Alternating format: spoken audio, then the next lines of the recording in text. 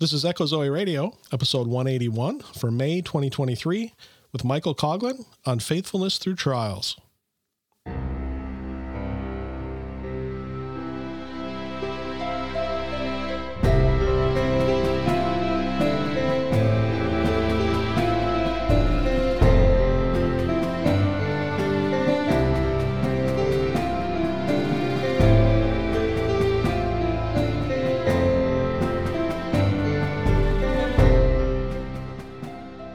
Welcome to Echo Zoe Radio, the podcast outreach of Echo Zoe Ministries, where you'll hear about important topics affecting the church today. Our primary goal is to explore a variety of issues while remaining faithful to God and His Word. Stay with us for the next hour as your host, Andy Olson, shares his conversation with this month's guest. Here's your host, Andy Olson. I'm Andy Olson. Thanks for listening to Echo Zoe Radio. This is episode 181 for May 2023. Michael Coughlin is an evangelist from Ohio and a pro-life activist. He was first on Echo Zoe Radio nearly 7 years ago for the July 2016 episode, in which we talked about proper comparisons. He returns this month to talk about faithfulness through trials. For those who like video, this episode is available on Rumble, YouTube, and the Echo Zoe Locals page. It's also embedded in the episode page, which is at echozoe.com/181. That page also includes the show notes for this episode, where you'll find an outline of the discussion, a list of scriptures referenced in this episode, additional resources, and related episodes from the Echo Zoe archives. For the additional resources section, I want to post some of the songs and hymns that carried Michael and me through our big trials, and add a handful of others that people have suggested for me. I have an exciting announcement to make before we start. The second film that I had the joy of working on is now available. The Conquest is the sequel to Jerusalem's King, and both films are on the Echo Zoe Ministries Locals page. From Genesis to Revelation, we read of the fierce battle between the powers of darkness and the kingdom of light. The central battlefield of the conflict is the Promised Land, the land promised to Abraham, Isaac, and Jacob. Filmed on location in Israel and reenacting many of the legendary events in salvation history, The Conquest traces this epic and ongoing conflict. In the midst of this cosmic battle, a mysterious warrior with divine strength, Malach Yahweh, continually appears to call his soldiers, fight against his foes, and deliver his people. Join us on an epic journey as we discover the identity of Malach Yahweh and behold the Lord's unstoppable plan to complete his conquest. Join us at the Echo Zoe Ministries Locals page, where you can watch both The Conquest and Jerusalem's King. First, create an account at locals.com. Then join echozoe.locals.com. Joining the page is free. And once you've joined, you'll see 3 pinned posts at the top of the page. There's a post for each film and a post with a promo code that you can use to come behind the paywall with all of the benefits of full membership of the Echo Zoe Locals community. Of course, you can always support Echo Zoe Ministries financially through Locals as well, for as little as $2 a month. If you're reluctant because you don't want to watch a feature-length film or two on your browser or phone, Locals even has apps that allow you to watch video content on various platforms, including Apple TV, Google TV, and Roku.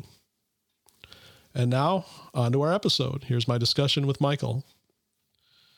Well, Michael, it's been a pleasure to have you back. We were just probably spent, if I'm looking at my watch right, almost a half hour just chit-chatting before hitting record. But yeah, it's been a long time since we talked. So I think we needed that catch-up time. Yeah, well, you say that. It was 7 years ago. It was July of 2016 that was when you came on Echo Zoe Radio with me. And then was it February of 2018 that you came and visited a little bit? You came up for the Super Bowl. Yes, it would have been. Yes, it would have been late January or early February. Whenever the Super Bowl was, it would have been the Thursday before I probably came and saw you. Yeah. So the Minneapolis built a new stadium about 5 years ago for the Vikings. And then shortly after, they hosted a Super Bowl. It was like their reward for getting all the $2 billion or whatever it cost to build this ridiculous stadium was, okay, we'll get a bunch of people to suffer through Minnesota winter, the worst part of the year possible, to have, 100 to 150,000 people show up in town for this big extravaganza. No, it's more like 1 million. Is it really? Oh, yeah. Yeah, it's like 1 million people come. Wow. Well, I remember looking and seeing that, like, we've never done Airbnb or I've been a renter on VRBO one time, or Verbo, or however they pronounce it. Like last summer, we got a Verbo in East Tennessee. We went to Pigeon Forge and Dollywood and stuff. That is my extent of my experience. But around the time you came, we were seeing that houses were renting for like $4,000 or $5,000 a week, and thinking, man, like, yeah, too bad our house isn't ready to just like get out of here for a week and allow strangers to just like roam around, you know, because that would have been good money. But you were in town for some evangelism. That's right. It was the worst 3 days of my life still. So I met you, I think, at that burger place.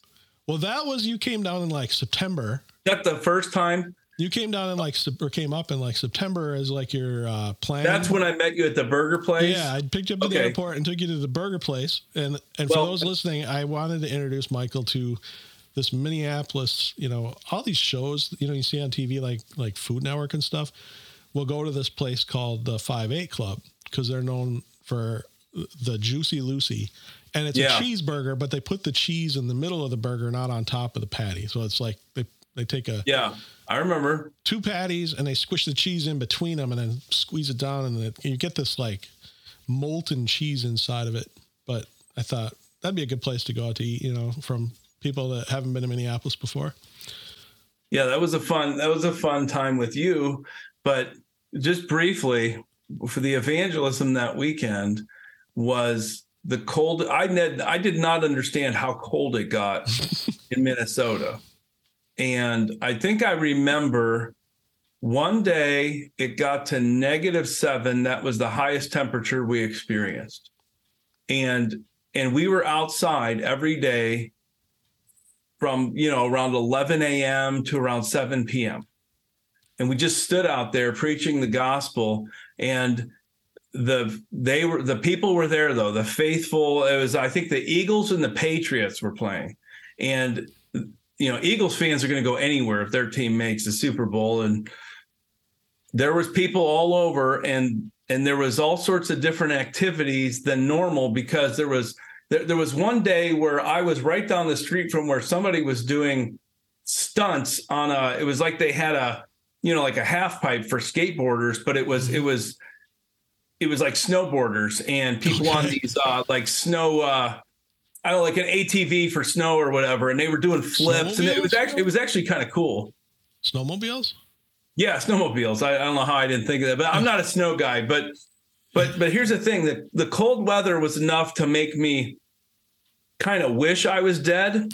Okay. But and I don't want to open a can of controversy here, but I ended up stuck in a group. So I was with another group doing evangelism. I ended up stuck in a group with 4 hardcore King James onlyists. Oh, wow. And so the snow made me wish I was dead. They made me want to die. It was horrendous. We're there for 3. I don't want to sound irreverent, but it sounds to me like in your day, hell froze over. It was rough. Oh, these guys just wanted to argue the whole time about the Bible versions. And then they had their own little way that they kind of saw the end times that was very important to them. And that always came into play. And the rest of us are just kind of like, look, we're here to preach the gospel, and we don't want to argue about these things. And it was so, I don't even know how to describe it. It was painful to be around them. And finally, we just split up and said, fine, you guys go preach whatever you're preaching down there, and we're going to stay here and preach what we're preaching. Mm-hmm. And what was disappointing is there was a couple times that they said they wanted to be taught something and to have a discussion, and you could tell that they they were just so sold on what they already believed that they really just wanted to argue. And I was very unhappy that weekend. I was already miserable, and then that happened. And so I love the King James Bible, and I love people that love the King James Bible, and they think it's their Bible. But this was a different level of onlyism than I could handle. You almost sounded like you needed Fred Butler with you. Say that again. I was clearing my throat. I missed you. Sounded like you needed Fred Butler with you. Well, this was before Fred's book. I wish I would have had it, because I interviewed Fred about his book on the Things Above Us roundtable, and I really liked Fred and how he handled that. Yeah, but even before the book, he was big. He was doing blog posts and stuff. And really on countering King James only. Well, he came out of that. Yeah. And so he's written on that extensively. Yeah, but I mean that 7 below was your warmest day. That was the hottest it got. Yeah, that was that's cold typically for even Minnesota. We might dip down there once or not every year, but it was so cold that weekend. And here's the other thing: most people can go outside in the cold for a little while. Yeah. We were out there for 8 hours. Yeah, it's tough. There's no amount of just drink coffee or whatever that. Yeah. Everything changes. Your whole core body temperature lowers, and honestly, I just wasn't ready. If I did it again, I'd spend a few $100s buying some different kinds of gear that I didn't even know this stuff existed. People would say, "Well, you're from Ohio. Doesn't it get cold there?" I'm like, "Not like this." No, I know the feeling. I mean, not just like because I'm from Minnesota, but I went to college in Fargo, North Dakota, which is another level of cold. And then a few times while I'm in college, we decided it'd be fun to go visit Winnipeg, Manitoba, because it's a 3-hour drive from Fargo to Winnipeg. Yeah, so keep going up. And we always managed to get up there like in the coldest days of the year. So imagine from you going from Columbus, Ohio to Minneapolis, how cold it felt. It was like that much further on the other side for me to go to Winnipeg. Yeah, it's something else. But my wife and I, she doesn't forgive me. When we got married on New Year's Day, 2005, right? And, I had not been the world traveler that I am now when we got married. And as the groom, it's my job to come up with where do we go for our honeymoon. And one of the places I'd been to and enjoyed was this place called the Gunflint Lodge, which is up in the Boundary Waters on Gunflint Lake. Gunflint Lake is like the south side of Gunflint Lake's in Minnesota, and the north side's in Ontario. So it's up there. And I'd enjoyed it because I'd gone up there with family. We'd go up in the off season, which the off season means either the fall or the spring, because there's not summer stuff and not winter stuff. So they give you a cheap cabin for a week for $100 or something. And we went up there, and of course it's not the off season in January because there's winter sports that you can do up there. We went up there. We never knew what the temperature was like. We knew it was cold, but the day we left after a week up there, I just asked as we were checking out, "What's the temperature?" He says, "It's 25 below." Like, okay, it's been about this cold the whole week. Mm-hmm. Yeah, my wife's if she's listening right now, she's saying, "What's a honeymoon?" So, yeah, looks like you froze up a little, buddy. Yep. Well, we spent a lot of time in the cabin. Had a little fun. They had a dog sled, and as part of the honeymoon package, you could go on this dog sled. So we went on that a few times where we'd sit in the sled and the guy would drive around with the dogs. It was kind of fun, but most of the time we spent just in the cabin with the fireplace and whatnot. Oh, you're back. Like you froze up. Oh, now you're back. My internet connection is unstable, so hopefully we're not going to have. I was just explaining before we hit record that I have some unstable internet. Hopefully that'll be the worst of it. But okay. So we were going to talk about evangelism overall, but we've got a lot of mutual friends online. I was just saying that have been following you recently and going through some trials, and so before we get into evangelism, we talked about maybe discussing going through trials. Can you give some background on, of course, there are going to be people that don't know at all what your trial was, but a little bit of background on your trial. And Yes. So in April, so I think it would have been April 9 was Easter this year. I woke up on April 9 and my mother-in-law was calling me to tell me that our daughter, my daughter with my wife, Bailey, she was basically found unconscious, and they had to they had to revive her, and she was going to the hospital. And my mother-in-law was calling me to ask me to come pick up my grandson, my Bailey's son, Coughlin, because Children's Services had been called because, the mom was unconscious like that. And so what ended up happening was Bailey went to the Ohio State University Hospital where she was in a coma. And my wife went down there to be with her while I was taking care of my grandson and my sons. And there was a little bit of things I had to do to get my grandson to a place where he could get taken care of with his dad. And I actually drove to Tennessee to get him there. But my daughter ended up in a coma, and they did tests on her that from the way that they tell these things indicated that her cortex, so the main big part of your brain that really drives a lot of rational thinking, cognitive ability, it just wasn't reacting to anything anymore.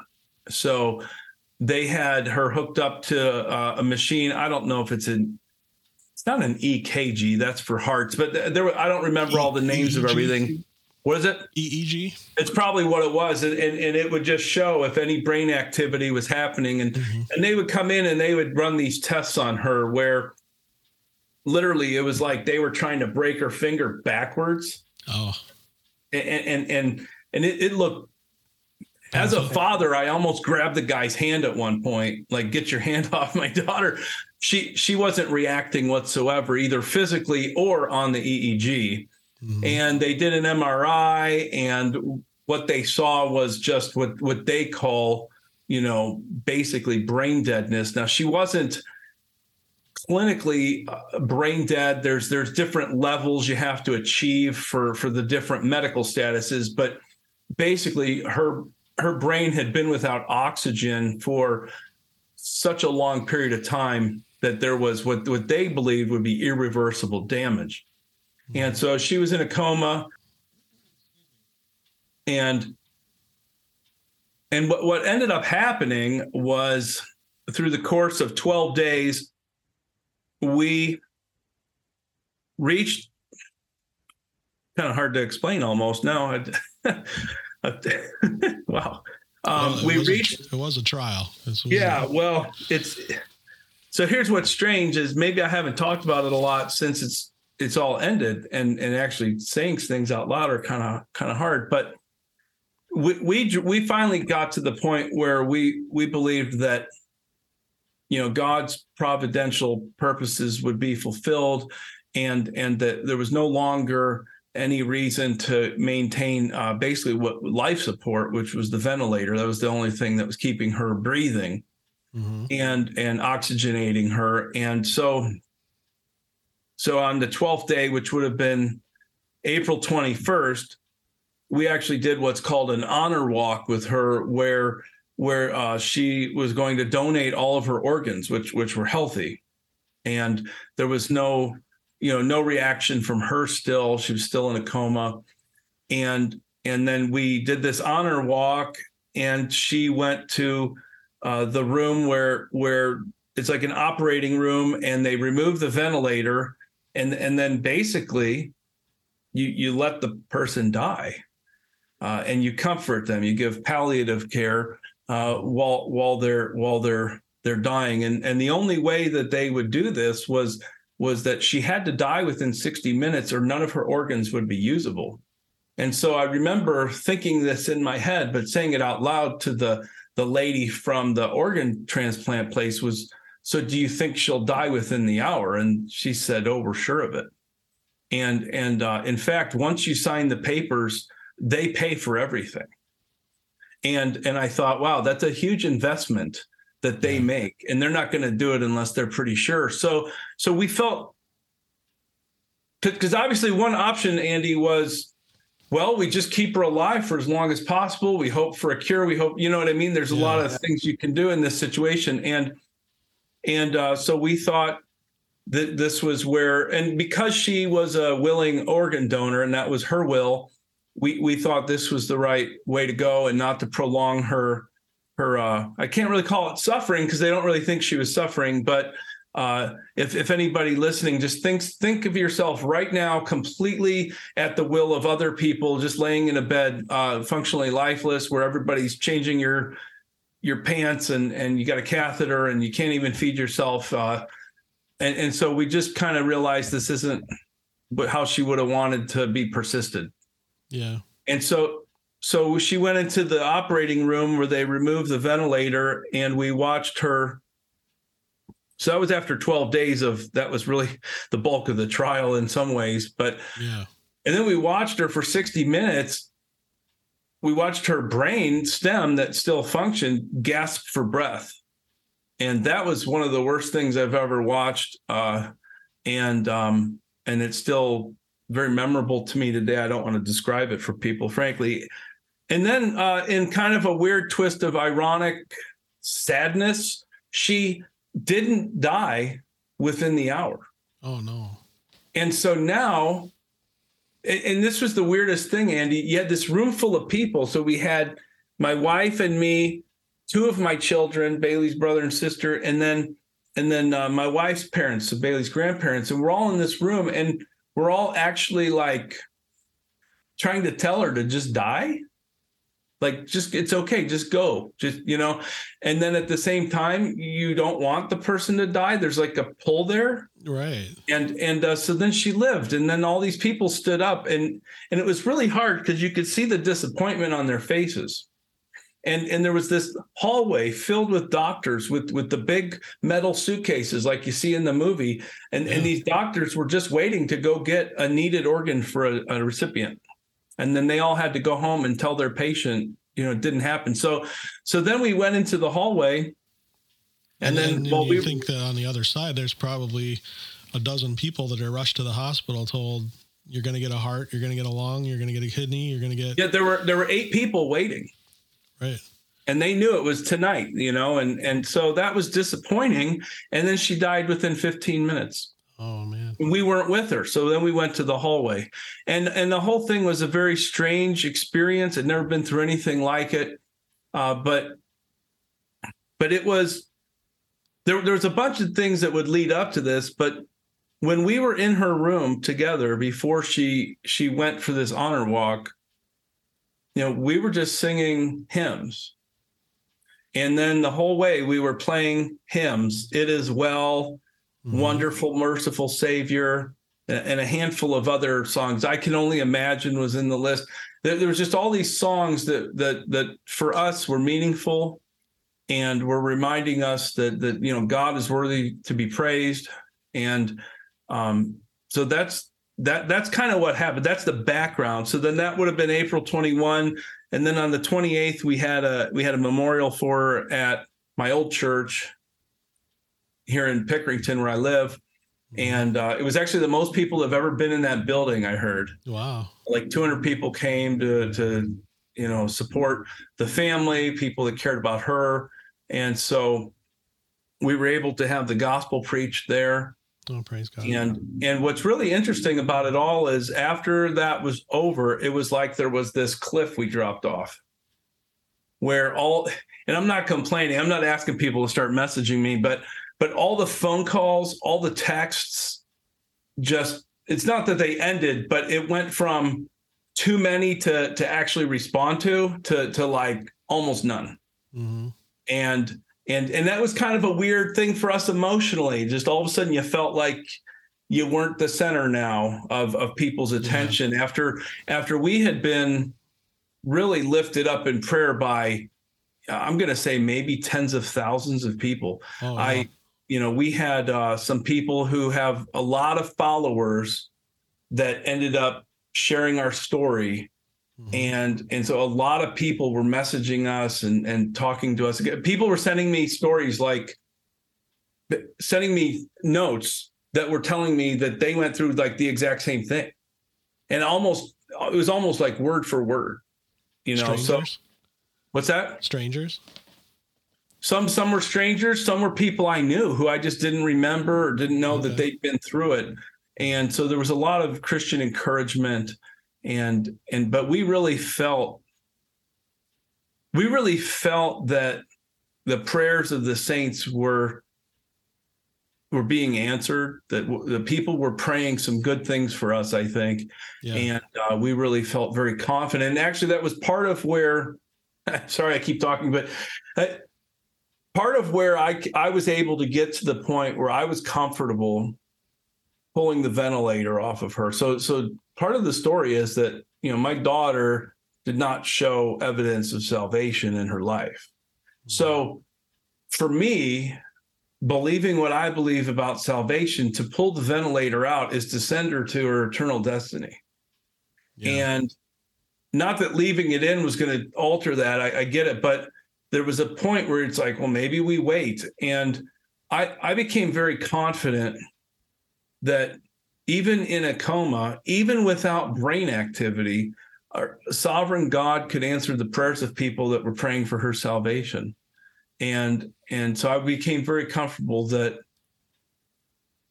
maybe even God directed everything to this point so that he could glorify himself by responding to those prayers in ways that we won't see in this life. Does that make sense? Yeah, no, I mean, I went through not quite that kind of trial, but, in 2010, my oldest was 3 years old at the time and was diagnosed with brain cancer after having a seizure.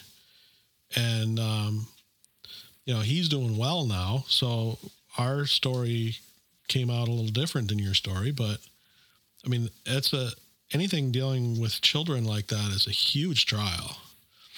And so I relate on so many levels, maybe not the outcome, but definitely on like the trial itself, and you talk about the prayers and like 10,000 people. I don't doubt for a minute that you had over 10,000 people probably praying for you, because we had some pretty cool stories too about people we didn't know. Our parents would tell their friends, and then they would talk to people, and then somebody from, they'd pray at their church, and then somebody from their church would talk to somebody else from another church. And next thing you know, I mean, it quickly can mushroom out to that, tens of thousands of people are at least, on some level, hey, there's a brother and sister in need. Mm-hmm. I want to lift them up in prayer. They don't know who you are, and it's so hard to quantify and to get through to people how much that helps, that really helped carry us through. And then you talked about the hymns, like the same thing, I had hymns that carried me through that time. And for us, it was about a week from the seizure through surgery. He had surgery. He had a seizure. It was right around Thanksgiving of 2010. And it was Thanksgiving week. He had a seizure on Sunday. And then I think it was Wednesday he had his surgery. And then it was the following Sunday that he's running down the hallway, dragging his IVs behind him. And we're trying to get him past. With the brain issue, we had a lot of issues with swelling. After surgery, you end up having brain swelling. And so there was a couple of days of trying to dehydrate him so that his brain doesn't swell. And that was tough, because he got this 3-year-old kid who's like just dying of thirst. Like he's begging for just drops of water. My mom was there visiting, and she just made this comment that I'm going to go down to the bathroom. Grandma, while you're there, can you grab me some water? Trying to just slip it in. 3-year-old kid just kind of slip it in, a little request for water. And she had to stop and think and realize, no, you're not allowed. They would give him a little, like, those little cups that they put liquid medication in for kids, and you're like, your 2-year-old needs ibuprofen, but they can't take a pill. So they get the little liquid stuff. They would give him one of those with Gatorade in it, and he couldn't have more than one of those per hour. That's how much liquid he had. So we had days where it was just like trying to get past the danger of swelling. Yeah. And then it was that Sunday after that they'd gotten past that point and he was doing fine. And we were trying to move out of ICU just to a normal room. And they said, this kid's doing fine. How about you just go home and, take care of him. So it was a little over a week, and it was like, it was a similar kind of thing, but just that dropping off, with you, your daughter passed and then it kind of stopped. And with us, it was like, oh, the prayers were answered. He's fine. He's going home, and then it was like, okay, well, praise God, but on to the next thing. Yeah, there was definitely like an adrenaline rush through the whole thing that kind of kept you going, and you had this energy that you almost couldn't explain. And once it ended, that changed. You felt it. Yeah. And one thing I thought of when you were bringing up the prayers, there was this one night when this man came out and started talking to my wife in the waiting room of the MICU, the medical ICU. So the ICU. And we found out that he worked there, and he was just an RN who could have been assigned anywhere. And this was a Thursday. And he told us, he said, yeah, last night, Wednesday night, I was at my church's prayer meeting, and somebody said, pray for this girl, Bailey Coughlin. Wow. And so we were praying for this person that I didn't know. And I just thought, oh, maybe I'll see her the next day. And he turned out to be assigned to our floor.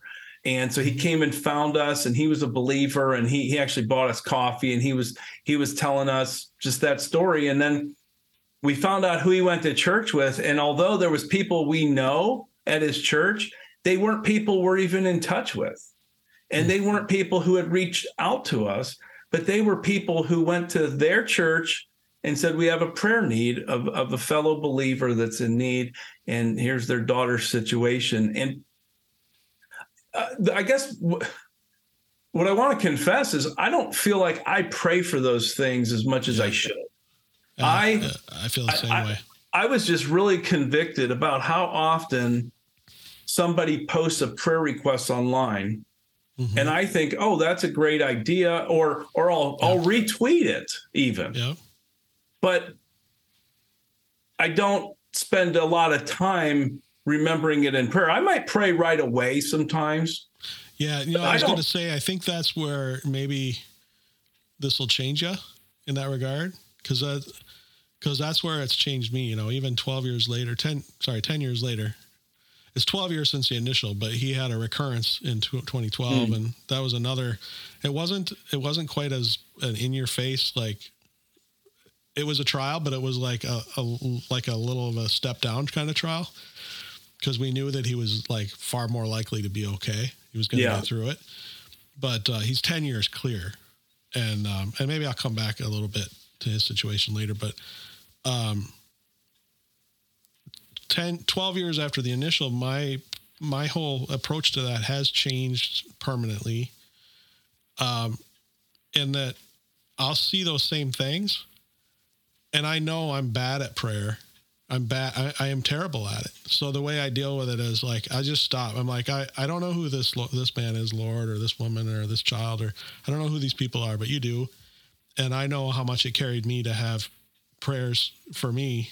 So I just want to lift them up, and I'll just say a really quick prayer and just pray for them. And then I can know that, okay, I've hit the like, or I've hit the retweet or whatever.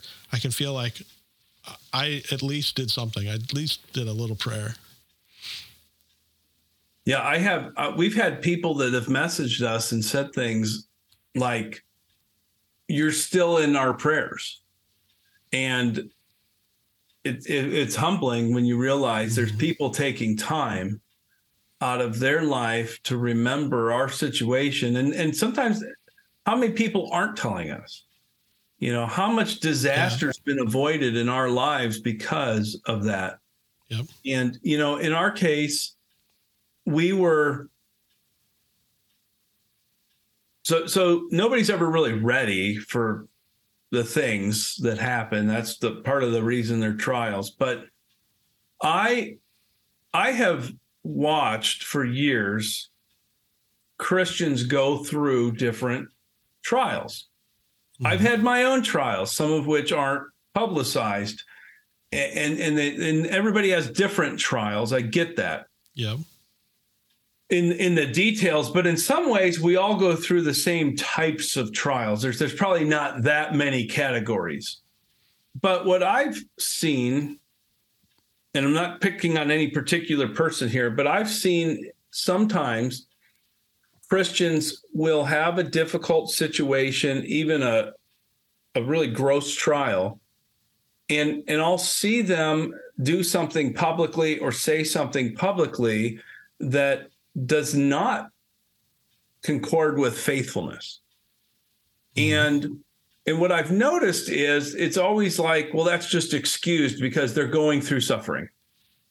Yeah. And I have never liked that. Now, I know I'm a meanie and whatever, but I've just always thought there should be nothing that can happen in this world that would cause me to blaspheme our Lord, that would cause me to question him. And I don't just mean ask a question. I mean question him, like doubt his goodness, doubt his mercy, doubt that he's loving. And I've seen people say things that just come across more. I know what you I feel like I'm going to offend people, but you know what I'm trying to say here. And but my point was this, is that when this started, I've been committed since I became a Christian that I'm going to stay faithful to the Lord no matter what. Yeah. And when this started, that was our first thought was, how do we remain faithful to the Lord even through what is a difficult trial? How do we be careful that the things that we're saying and doing are still exalting him and showing love for him? Mm-hmm. And that was one of our goals for all this. And I actually had some thoughts about it that I want to find this one comment that my friend left on my blog, actually, because it was such a good comment. And now, of course, I can't find it. But I know what you mean. I know what you're getting at, because I think that's part of the trial, is when you're faced with these things. And the thing is, with kids, it's so hard. Children, it's hard. You go through all kinds of trials. I mean, people have been through trials that I will never go through. But and that's not to diminish them, but the kids is difficult. And for me, it was a big thing was, how can I just trust no matter what happens, that it's in God's hands. Yeah. And it's to his glory. And he will see this through for his glory one way or another. It might not be what I want. Yeah. But in the end, it'll be for his glory. Yeah. And we might not know until we get to glory what that ultimate purpose was. Sure. For me, if I was a 3-year-old, I mean, things go through your head. Well, what if I hope I don't lose this child here. He's only 3. What a short life.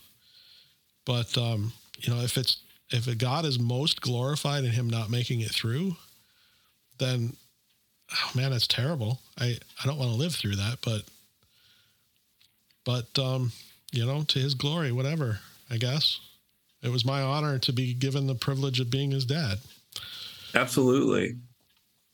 Yeah, I think that we need to have this theology before we enter trials. And I think that's what you were getting at when we were, pre-show trying to decide a little bit what to talk about.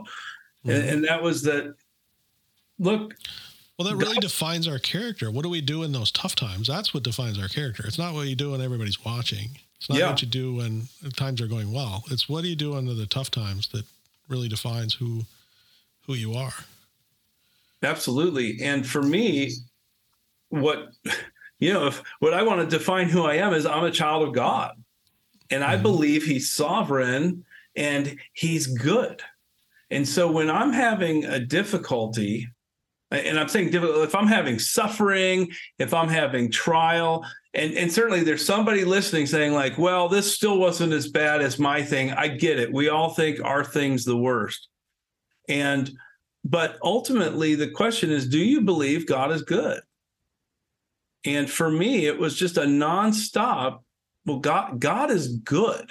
And yes, I everything's going to be for his glory, and I might not know, and I might never understand, whatever. I get that. But there was a point when it's like, I can actually say right now, God is good. And just like Job, he is worthy of worship right now. And a lot of people will say, well, you don't mess with somebody while they're going through the trial, right? Let them say, and I get like, you can be very patient and gentle with people, and you don't have to correct every little wrong thing somebody says sometimes. Yeah. I understand that can happen, but when Job's wife blasphemed God, he rebuked her hard. And you know what? People forget she just lost all her kids and stuff too. Yeah. She was suffering too. And he didn't find any problem with giving her a sharp rebuke at that point, because when it came to blaspheming God, when it came to accusing God of wrongdoing, Job knew, no, that's not okay. Now, he had some other stuff that, he got wrong, but I think that we need to be able to exhort other Christians to say, look, do not be surprised. Trials are going to come. We were told you will have trials in this world. In this world, you'll have tribulation, but take heart, I've overcome the world. Do not be surprised at the fiery trial when it comes upon you to test you as though something strange were happening to you, right? There's all these things that we know are going to happen, whether it's persecution or whether it's just suffering in this world that seems enormous. Jesus has already gone through worse than anything we're going to go through. And we're told that unless we suffer with him, we will not be glorified with him. That's Romans 8. And so it actually should bring you some rejoicing to be counted worthy to suffer shame for his name, or to suffer through the difficulties of this world that a man like him suffered when he shouldn't have had to. Mm-hmm. Yeah. Thank you. Did you find your quote you were looking for from your friend?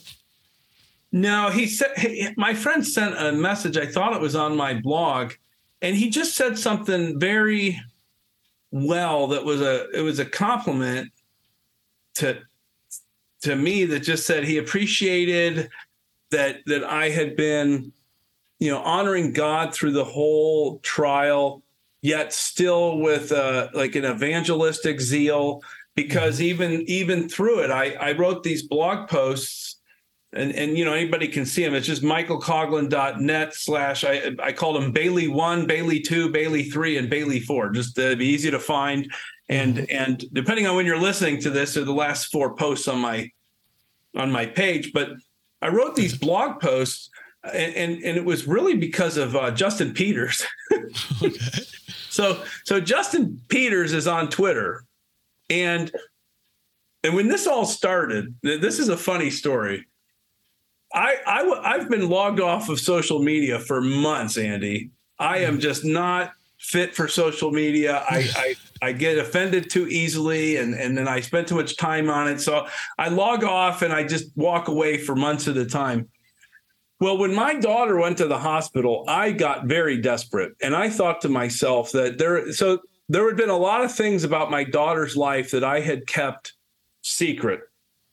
And that was to protect a lot of people who I didn't want to be accused of gossiping about or slandering. I wouldn't have slandered them, but even telling the truth about some things might have been gossipy. Mm-hmm. And I felt regret when she went to the hospital, because I thought, I wonder if I would have told more people sooner to pray for her and her specific needs. Maybe this could have been prevented. Now, I'm a Calvinist. I get it. Like, we all know what I mean by that. Yeah. And so I thought, you know what? I'm not going to worry about that right now. I am going to let people know that I need prayer. I am sitting at home with a 9-year-old, a 6-year-old, and my little 1-year-old grandson. I got no power to do anything, even if I was at the hospital. I need God right now. I have no hope. And I thought, I want to ask my friends online, to pray for me. And I was trying to think of someone I knew who would have some of the same followers that would have known me. Mm-hmm. And for whatever reason, I thought of Justin Peters. We'll credit the Lord with this one. And so I asked Justin if he would reach out for prayer. And I think that might have been what I saw. Yeah. Because I remember seeing it, and I'm kind of off more than I'm on, but especially lately, but yeah, I mean, I remember I sent you a text because I knew what you were going through, and just partially because you had said at some point, you're like, don't worry about encroaching in my space, or I don't know how you put it, but I actually liked all the messages. I some read people don't like I think that. I was reading one of your first blog posts about that, and you said, I want that. And I thought, okay, well, if he wants it, I'm going to text him. So yeah, it was wonderful. But Justin has a lot more followers than I realized. Yeah, he does. and so I didn't know this. Well, so anyway, so he sends this thing out, pray for Bailey. And all of a sudden, I kind of noticed this thing it's like basically it went viral. Yeah. And it was kind of funny. I know I probably shouldn't have, but I almost felt an obligation to update people. So it's one of the reasons why I was writing the blog post, because then I could write an extended explanation of what's going on. And then I'd have Justin or Phil would share them, and they have a broader reach. Yeah. And so that's part of why I was writing the blog post, was to be able to update people. And that way, if people ask me, well, how's she doing? It really was like, okay, I'm not going to retype the same thing 85 times. Yeah. I'll just give you a link if you didn't already see it. Yep. And the blog post ended up being very cathartic for me. I was able to work out some of my thoughts and feelings, and then also I was able to share what we're thinking about. We're thinking about God. We're thinking about God being good, and knowing that we deserve worse than having to sit there and be with our kid who's dying. We deserve worse than what's happening to her, even. Yep. And it was just a very good, for us, it was a very good real life exercise in, do you really trust this God that you say you trust? Because I think a lot of us trust him when things are going our way. Yeah. And then when things aren't going our way, we really start to complain, and we start to show that we don't really want what he wants. We just want what we want. Yeah. And I understand a Christian can be weak and have moments like that, but I didn't want to do that. Honestly, I wanted to be faithful through it all, and be a testimony to others, be a comfort to others, and be a help to the church in that way. Yeah. Well said. Well, I think I want to change this up a little bit. I was thinking we'd maybe talk about this a little bit and then get into evangelism. But, if you want to talk a little evangelism, we can. But I think that providentially, this is just turning into the going through trials episode. No, that's fine. So I wanted to point out, one thing going through my head is, and I had thought about it even before we started, that it's easy to make this about me, about you, but I know you well enough to know that you're with me, that when we're talking about this, we're not talking about me or you. We're really talking about this subject because we want to glorify God, and not just glorify God, but part of the glorifying God is by helping others, because trials are something that we all go through. They're different. Your trial is different than my trial, is different from the next guy's trial, but we want this to be a help for, somebody else is going to hear this. I guarantee you, somebody will hear this. Might not be today or tomorrow or next week. Is going to be going through a similar trial, and it's going to be a comfort. And that's what I want. I want them to know that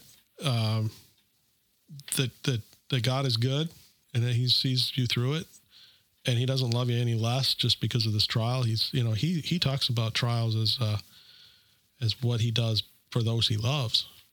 Amen. And both trials and discipline are things that he does for those he loves.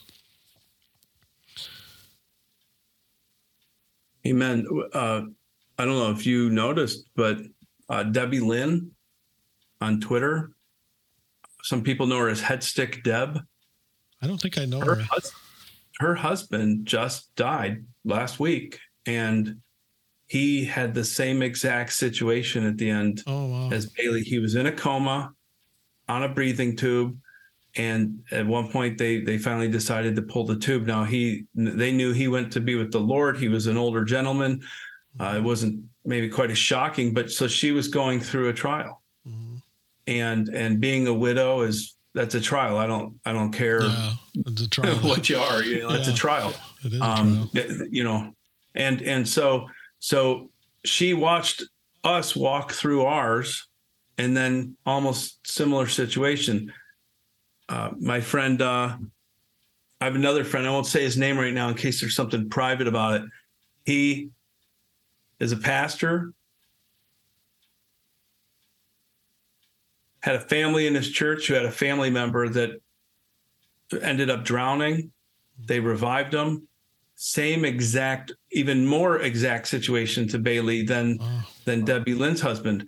The no brain activity thing, the doing the honor walk for an organ donation, pulling a ventilator out of a little boy so he could die. So even if it wasn't a similar trial that the person who was the parents knew my story, there was a local pastor who knew the story and who actually had been one of my main counselors through the whole thing.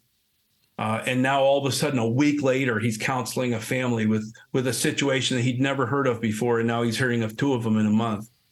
Crazy. And so you're right. These things are common. And what does Peter say? Knowing that the suffering that you're facing is being experienced by your brotherhood throughout the world.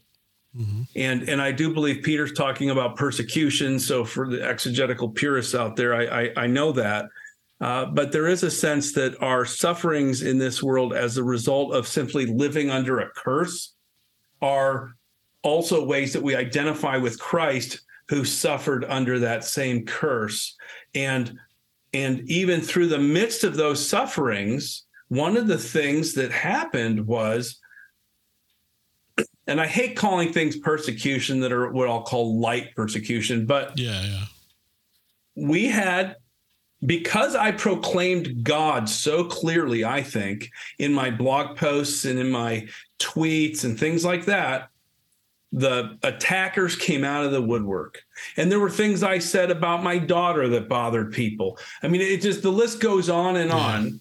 But I had people that... There's all kinds of Job's friends in every situation, isn't there? Yeah, well, these were, I think some of them were just clear enemies of God. Yeah. And this was just a chance to attack me. I mean, people I don't even remember having ever spoken to that are in my family, I'll say, somehow came out attacking me. Yeah. While my daughter's still in the hospital alive. And it's like, what are you so mad about? Oh, but it looks like you might be mad about the last 10 years of my posts that I put out there, and you've read enough of them that you just hate me. And I took that as, hey, blessed are you when others revile you and persecute you and utter false things about you on account of my name. Jesus said, rejoice and be glad. Yeah. For so they persecuted the prophets who were before you. So I read rejoice and be glad, and I read it as an imperative. I read it as a command. We can get James White on here to look at the Greek. Rejoice and be glad, to me, is the command that follows. You just got persecuted, even to the point of just people name calling you. That's enough to call it persecution, but you should be glad. And so that was the attitude we tried to have in the midst of sorrow and mourning. Was, I'm also glad that right now I'm being conformed into the image of Jesus Christ, and I'm also getting to identify with him in his suffering. Yeah. Yeah, I'm going to let my cat out of my office. I'll be right back. I can't help but think that that is just a common part of the trial. And, looking back, I didn't even think about it until you brought that up. But, that was part of our trial, too, is what you hear from other people. And in our case, it was because it was cancer. we got every nut job in the world with their like cancer is caused by X, Y, and Z. And, this is how you cure it. Don't trust the doctors. Go do this thing. And, I'm just glad we didn't listen to not one of them people, to be honest. But the worst ones were the ones that were like, well, this is your fault because cancer is caused by sugar and your son ate too much sugar and he got cancer because he was eating sugar. Like if it's not hard enough to have a 3-year-old child going through cancer, then to be told that it's your fault, I'm sorry, but I just don't have time for you at that time, Yeah, unless they have a time machine, that's not really helpful, right? Right. Like you go back and reduce it, but I don't know. I think people have their own ways of wanting to be helpful, and well, a yeah, lot some of those were trying to be helpful, but some of them were not. Yeah, it's your fault they were not trying to be helpful. Yeah, but those who were saying, I got this. I know the secret cure that nobody else knows, and if you just go to this guru guy and get his concoction, and it'll cure your son, like that. I can at least respect that you're trying to help. I don't think what you're talking about, but I'll give you good intentions. Yeah, that was one of my goals in the whole thing. I tend to be more problem solver, rational, critical thinker guy, less emotive at times. I emoted, and I do that more privately. And there were some people that saw some pretty raw emotion. But in general, one of my hopes through the whole thing was I want to be a help to everybody that I'm around. Mm-hmm. And so you can see that came about. And you had 2 more cases. Let's stop and think. We're recording this on May 14th. It's Mother's Day. And you said this all started on April 9th. This was just over a month ago that it started. 6 weeks ago, you had no idea that your daughter wouldn't be with you. Yeah, I guess it'd be 5 weeks ago today. Is when the day it started. Well, but what I mean, even more than people outside the room, was at the hospital. We were always asking the nurses if they needed anything. We ended up starting to get donations from people.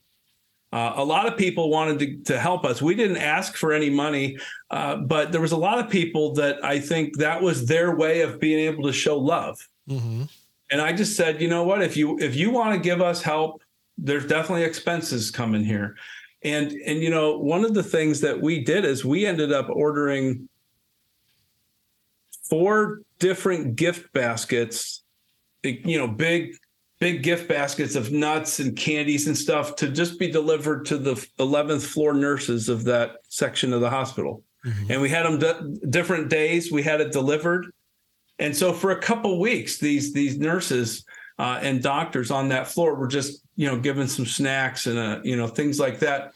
And we were in a room with our daughter, and then surrounding us was people who don't know the Lord. And so she had a few friends that would come, her boyfriend, in-laws, my mom. There was all sorts of people that came to be with us or came to see her over time. Some of them were there every day, like all day. And we were just always thinking about how can we be ministering to them the whole time? Because my thought is we're the ones that supposedly are standing on a rock, and we're telling everyone around us for the last 15 years, oh, you have to believe what we believe. We're right. You're wrong. Everything you think is backwards. Jesus is the way, and that's it. And now here we are, and our faith was on display. Mm-hmm. For these people. So forget the people on Twitter and the tens of thousands of people that Justin Peters reaches.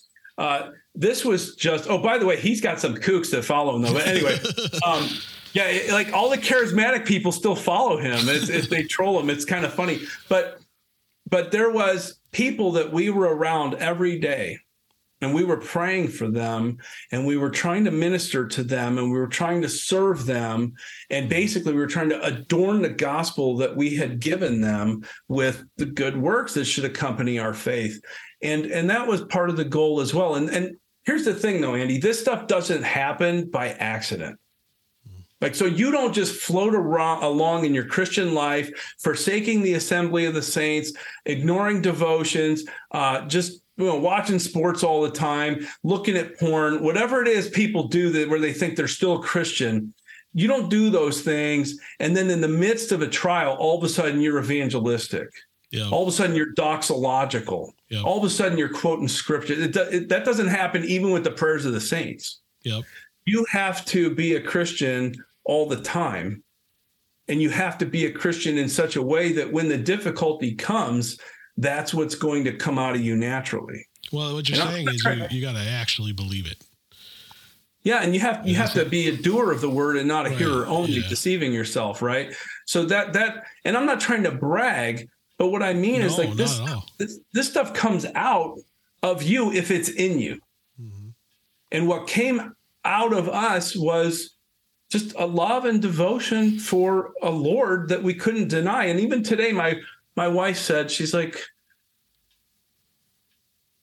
said something was remarkable. Oh, that's what she said. We listened to a sermon and at church today, this was a Sunday, and the guy said something about how Christians should be totally dedicated to God to the point of being willing to die for him. And my wife said, when she heard that, she just immediately thought of me. She said, that's how you are. And my response was, well, what other option is there? Like, yeah, whatever. I mean, honestly, I hear it. I think dying for the Lord is a lot easier than living for the Lord, to be honest. Sure, yeah. But what other option is there? Whatever God you worship, Andy, is going to demand your time, your money, your attention, your devotion, and ultimately your life. So you can either worship the one true God that actually laid down his life for us, or you can worship all the other gods that will just suck your life from you and then let you go to hell. So to me, there's just no other option. I guess maybe I keep it too simple for people, but there's no other option but Jesus. It's not that I'm this really great guy with this great faith. He's it. That's the only thing there is. It's like Peter said, you're the one that has the words of eternal life. Where else would I turn? Right. Yeah. And so to me, there's just this sense that, I mean, that's also, the I'm gonna turn my light on maybe. Well, I was going to say we're watching the difference in our time zones. Cause, when we first connected, you were washed out. It was so bright in there, and it's sun's going down here. 8:35 your time, 7:35 here, but yeah, get a little light in here. You can see my West Virginia shirt fun better. Watching your room just get darker and darker and darker and darker. And it's getting hot because I turned the air conditioning off so I wouldn't have the fan blowing. Yeah, I don't remember what I was going to say to that. You were saying before. Sorry. I don't know. I just talk so much and so fast, and I run on and on. So sorry about that. Oh, I was going to Ephesians 2, the Ephesians 2:8-9. We're saved by grace through faith and not by works, and even that, even that not of yourselves, that faith, even that not of yourselves. That when the trial passes, you can stop and thank God, that your faith carried you through. But even that faith that carried you through was a gift, What do I have that didn't come from above? Right. Exactly. Yeah. Yeah. So I want people to be encouraged, but I want them to be challenged. Right. What does Paul tell the Thessalonians? He says, help the weak, admonish the idle, and encourage the faint-hearted.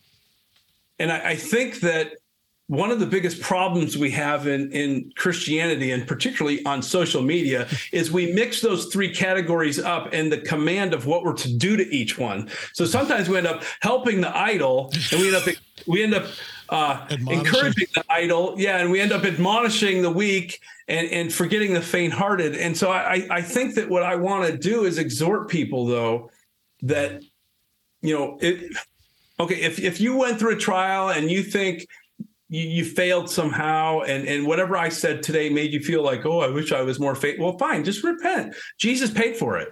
Mm-hmm. Like Jesus died even for our unfaithfulness as Christians that we commit regularly because we still aren't glorified. But I think what I want people to realize is that the trial that God has for you, that he's preparing you for, like now's your time of prep.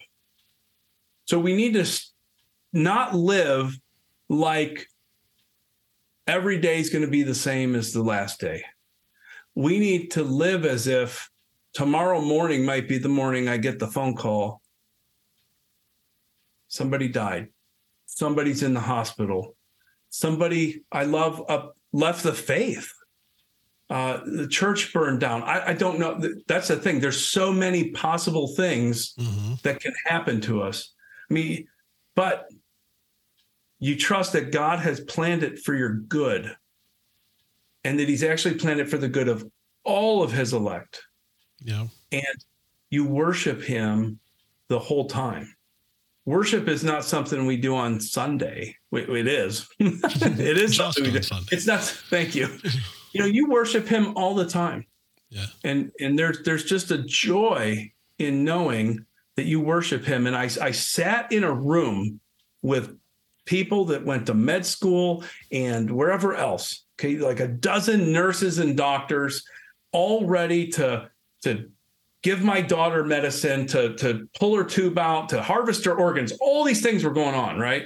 Which, by the way, just to clarify, we made sure that her organs would not be harvested until she was dead, which there's a problem in the organ harvesting business that I don't want to get into, but we made sure this was not a murder. Interesting you point that out, because I at one time tried to take the organ donor tag off of my driver's license for that reason. Yeah, it happened. I was concerned that, I definitely do if I'm dead and I can save some lives. I want to be a donor, but I was concerned that I had reason for concern that are you going to make sure that I'm dead because my organs have been taken out prematurely?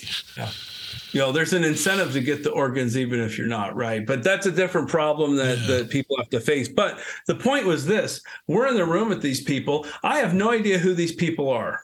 I don't know if they go to church. I know the one guy was Jewish. The rest of the people, most of them didn't appear Christian to me. And in the conversations and some of the things they said, it was pretty clear. All right, you're not a Christian, or you're not a good one, or a bold one. And we sat there and sang hymns to God. And some of these hymns just reiterate the gospel over and over to people. We gave every one of them tracts. I mean, so many tracts went out at this hospital. And all I could think is that, for some people, they would say, oh, well, while you're going through something like that, how could you even be thinking of these other things? And my thought is, I'm a missionary everywhere I go. And for whatever reason, God put me on the 11th floor of the James Hospital for 10 days or whatever, 12 days. And everybody that I could reach got to hear about Jesus one way or another that I tried to get to. And to me, that was part of why I was there. Mm-hmm. I wasn't there just to keep an eye on my daughter. I wasn't there just so somebody on Facebook that I didn't know would message me and say, oh, I heard your story, which is great. Yeah. But I may have had a unique opportunity to reach people right there who weren't going to hear the gospel from anybody else in their life. Mm-hmm. I don't know. But I know that's the interesting thing that we got to keep in perspective of as far as providence goes. That providence says that everything happens, God, it's all in God's hands, and everything has a purpose and a reason, but it doesn't just have a purpose and a reason. Often it has many purposes and many reasons. And we might see maybe, the biggest, or maybe a couple. We see the one that affects us. Right. Oh, that car accident happened over there, so I wouldn't have been in it. I left 5 minutes. It's always, oh, that happened for me, right? Which is great. God preserves and governs all of his creatures and all their actions. That's wonderful providence. But you're right. It's so much bigger than us, which is always our focus. Yeah. Right. Oh, I'm at the hospital so that I can be conformed to the image of Christ. Yes, but there's more things going on too. Mm-hmm. And I need to be present while I'm there, and I need to be thoughtful. And my actions need to demonstrate that I actually believe that God has commanded me to have, good speech wherever I go and no corrupt communication, that I'm not to blaspheme him, that the way I treat people should be with kindness and gentleness and love, and not just because I'm having a tough day, I can be nasty. There was a couple times I had to get away from people because I was very emotional, and I needed to be like, look, right now, I cannot serve other people. I need to go and I need to cry, frankly. It was, that's when I say emotional, that's kind of what I mean during that period. It happens. And the best part was I went into my daughter's room and I read the book of John to her on the last day that she was alive on this earth. And I read the whole book to her, and I would stop once in a while and I would comment, and then I would start to talk to her, and then I would pray with her or over her, however you want to look at it. And then I would go back to reading John. And sometimes it would just turn into these eruptions of prayers. And it was really kind of funny because all these nurses are just in there. The cleaning lady's in there. I mean, people are just coming in and out, doing what they have to do. And it's like, you know what? There's no more going to my own room and hiding and crying and then wiping it off and coming out. Like, I'm here. I'm not leaving her side for the day. And if you're here, you're going to hear what I'm going to say. And I don't know which of these people knew the Gospel of John already, but I know that I was so loud in my crying for her that they had to close the door. And they didn't close the door the whole time because they had to be able to hear the machines beep, they said. But they closed it when I was crying and praying and reading. And, they heard. They heard the truth. And then they got a basket, $120 basket of pretzels and chocolate covered nuts and things like that, And so you kind of try to think about these things, I think, Andy. I don't know. I think we're very center focused sometimes. Yeah. Well said. I don't know how to follow that up. I was just thinking, I mean, I don't want to say this because I don't want to sound center focused, but, just one of those little. Just say a guy. Well, I don't think that's going to work for this. I was going to say, I know a guy who needed a podcast episode. and you had been in the back of my head for the last 6 weeks or so. And I thought, I can't ask Michael. I mean, he's been through too much. This is not a good time. Maybe in a few months, And it was you inviting me to invite you. That's how we get on podcasts mostly. No, and different people grieve differently too. And so you can listen to this and you can think, wow, that guy's a huge jerk. His daughter just died and he's laughing. You know what? We had some people that were laughing in the room where she died, right? Not because we thought it was funny, but because somebody needed a break from the seriousness of it. Yeah. And they cracked a joke. And I was actually the person that was a little annoyed at that moment. And I realized, well, that person's coping the way that they need to cope. Mm-hmm. And I need to be okay with that. And then I made a joke maybe. And so that's just the way we all cope. Yeah. And one of the things I said at my daughter's memorial, we had a preacher come in and preach the gospel. We had a wonderful memorial. If you haven't seen it, I got to share it more. It's just the best gospel presentation I ever heard. But I got up and spoke. And one of the things I told people in the room is I said, look, everybody here is somehow related to Bailey. That's why you're here. And nobody just came in off the street because they heard there was tacos, And I just told everybody, I said, we're all. Yeah, I had this great catering place here in town. It's kind of like Chipotle, but it's more of a local company. Yeah, that's what we had at our memorial. Sorry. Yeah, I mean, we fed people good, man. It was a great meal. People had a great time, and we memorialized her and we fellowshipped. But I told people, I said, everybody grieves differently. Mm-hmm. Some people, they're going to be crying and sad. Some people are going to be mopey. Some people might cover it up a different way. Some people might get through it faster, and that's okay. And in my case, I'm more of a, the child was alive. I prayed and fasted, thinking maybe the Lord would give her back. And then once the child was dead, I thought, well, she's not going to come back. That's, what David said about his baby, and he got up and washed his face and ate. I'm more of that type of person. And so I'm back at work. I've got to have my mind on some very important things right now. My wife is actually starting, it seems, to experience more of the despair and the emotion of it. And I think especially Mother's Day happening just today. All of a sudden, time of recording that was today. Yeah, today's Mother's Day, and today kind of hit her hard. And that's okay. She doesn't have to grieve the same way I did. she doesn't have to. Well, and then providentially, that's kind of how the Lord helps us through things. Is that, you know, maybe she was stronger when you needed her, and now that you're feeling stronger, you can be there for her. You know, that's just absolutely. He makes us all a little different, and then complements each other through those strengths and weaknesses. Yeah, and you know, he's the one that's always there. Mm-hmm. So even if we're all having a bad day on the same day, he's still there, right? Mm-hmm. But I got 4 living kids. I can now actually say I have 8 children, 4 that have died and 4 that are alive. But 3 of them died in the womb. I never got to see them. Mm-hmm. And miscarriages are horrendous too. Yeah, we went through one. Yeah, they're horrendous things. But yeah. I can now say that, all right, it's a little different once you've held the child and raised them and lived with them and things. But so I've got 4 living children. Well, you know what? I have to remember that, well, they're all grieving the loss of their sister, and they're all doing it differently. Yeah. And then we have extended family. We have, you know, there's more people affected by it who I want to minister to, but then also we want people to be able to minister to us as well. And so it's to me, I think Christians have pointed out that they don't feel like the church is always very helpful when it comes to, you know, grief, grieving, suffering. I think that there's a two-way street. I think sometimes Christians just want to complain a little too much or say something they shouldn't.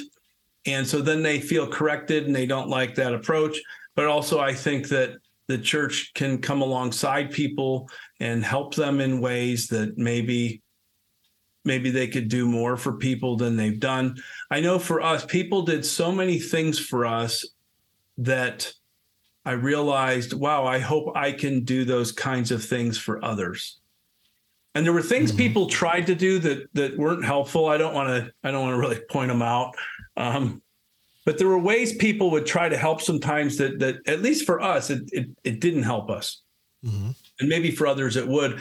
And so I think that I'm really trying to be mindful when I hear of someone else's suffering, like what would be helpful to that person? And how can I help them without making their life more difficult also?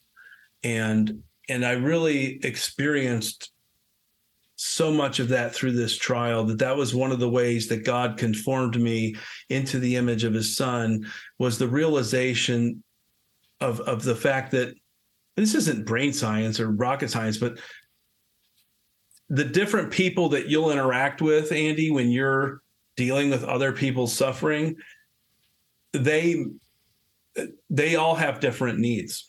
And different ways to love them. Let me put it that way. So you could have a couple that's both suffering, that their son is dying, and the way you administer to one or the other in the same situation might be completely different because they're 2 different people. Yeah. And I think that's part of what it means to encourage the faint-hearted and help the weak, is you're supposed to be the one that figures out how to best do those things for people, and to be sensitive to understand where they might be coming from.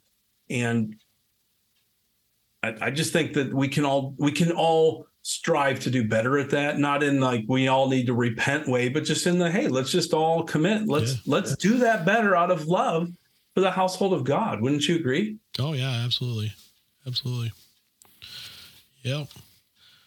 I think it's just in the interest of time. I don't know where else to go with it at the moment. So all I can do is say thanks. Well, thank you. Any parting thoughts?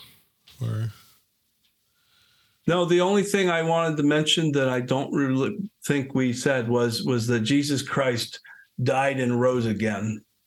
Mm-hmm. So I want anyone who listens to this, I want you to know that there's hope for eternal life after death in this world, because he rose again and ascended into heaven. And if we didn't make that clear, you know, that's kind of the key to the gospel is he rose again.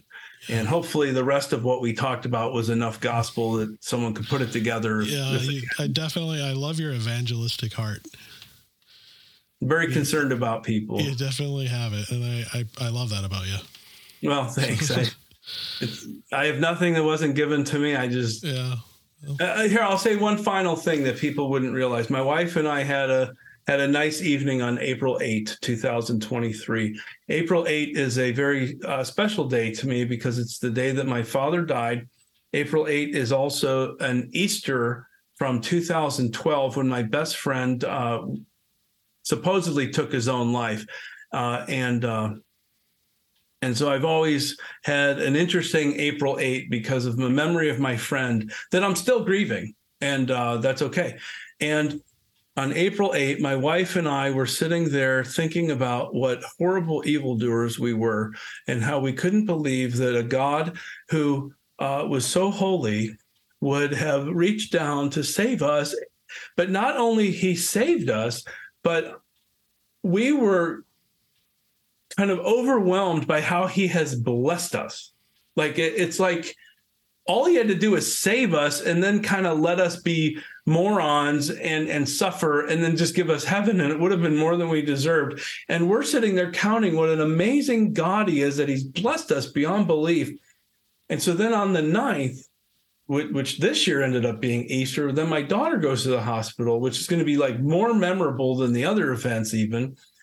And to think that our daughter had done things, and I wrote this in my blog post, and it's part of what I got ripped for. She had done things that brought her to this situation she was in. But she had done nothing different, really, than my wife and I had done. And by sovereign grace, somehow we were sitting there enjoying the blessings of just a fruitful life and not in the same situation. And so to me, that's the grace of God, is the love that he has towards his own. And we're just overwhelmed by it. And I just cannot communicate enough to people that it's God. It's all about him. And he's the one that's worthy of all honor and praise and glory. And if you're not excited to share that with people, I wish you would be. I'm not going to say you're probably not saved or, but I don't know how that can't be something you'd want to either communicate or at least help others communicate it somehow, support people that do. So that's my parting thought for you. And if you ask me another question, I'll keep talking. It's just my name. Sorry. I don't remember how far into the recording that we were before I actually started talking. So I'm at about an hour and 20. So I think we're probably good. But I'd like to keep chatting with you offline if you want. But thanks so much for coming on. Thanks for inviting me to invite you. Yeah, well, thanks for having me. It was interesting how that happened. I was just like threw out that April was so late. I want to get May done before it ends up being so late too. Anybody got any suggestions? And you had a good suggestion. It just required that I read a book I didn't have time to read yet. And so I want to get to it. But then you said, well, invite me on then. Yeah, I'm glad it worked out. I think I needed this, brother. I think it was good for me. Cool. Well, thank you. Well, stay online and we'll chat a little more. But thanks so much for coming on with us. All right. Thanks, Andy. Echo Zoe Radio is an outreach of Echo Zoe Ministries. If you are blessed by the show, please consider offering your support. There are many things you can do to help, including prayer, sharing the show with others, and your financial support. Echo Zoe Ministries is a registered nonprofit organization with 501c3 tax-exempt status, and your donations are tax deductible. For more information about how you can support Echo Zoe Ministries, please visit echozoe.com/support. That wraps up episode 181. Thanks for listening to the Echo Zoe Radio. Please come on over and check out the Echo Zoe Ministries Locals community. Use the promo code in the pinned post to gain access to all of the premium content available at the community, including Jerusalem's King and the Conquest. Lord willing, we'll be back next month with the June episode of Echo Zoe Radio.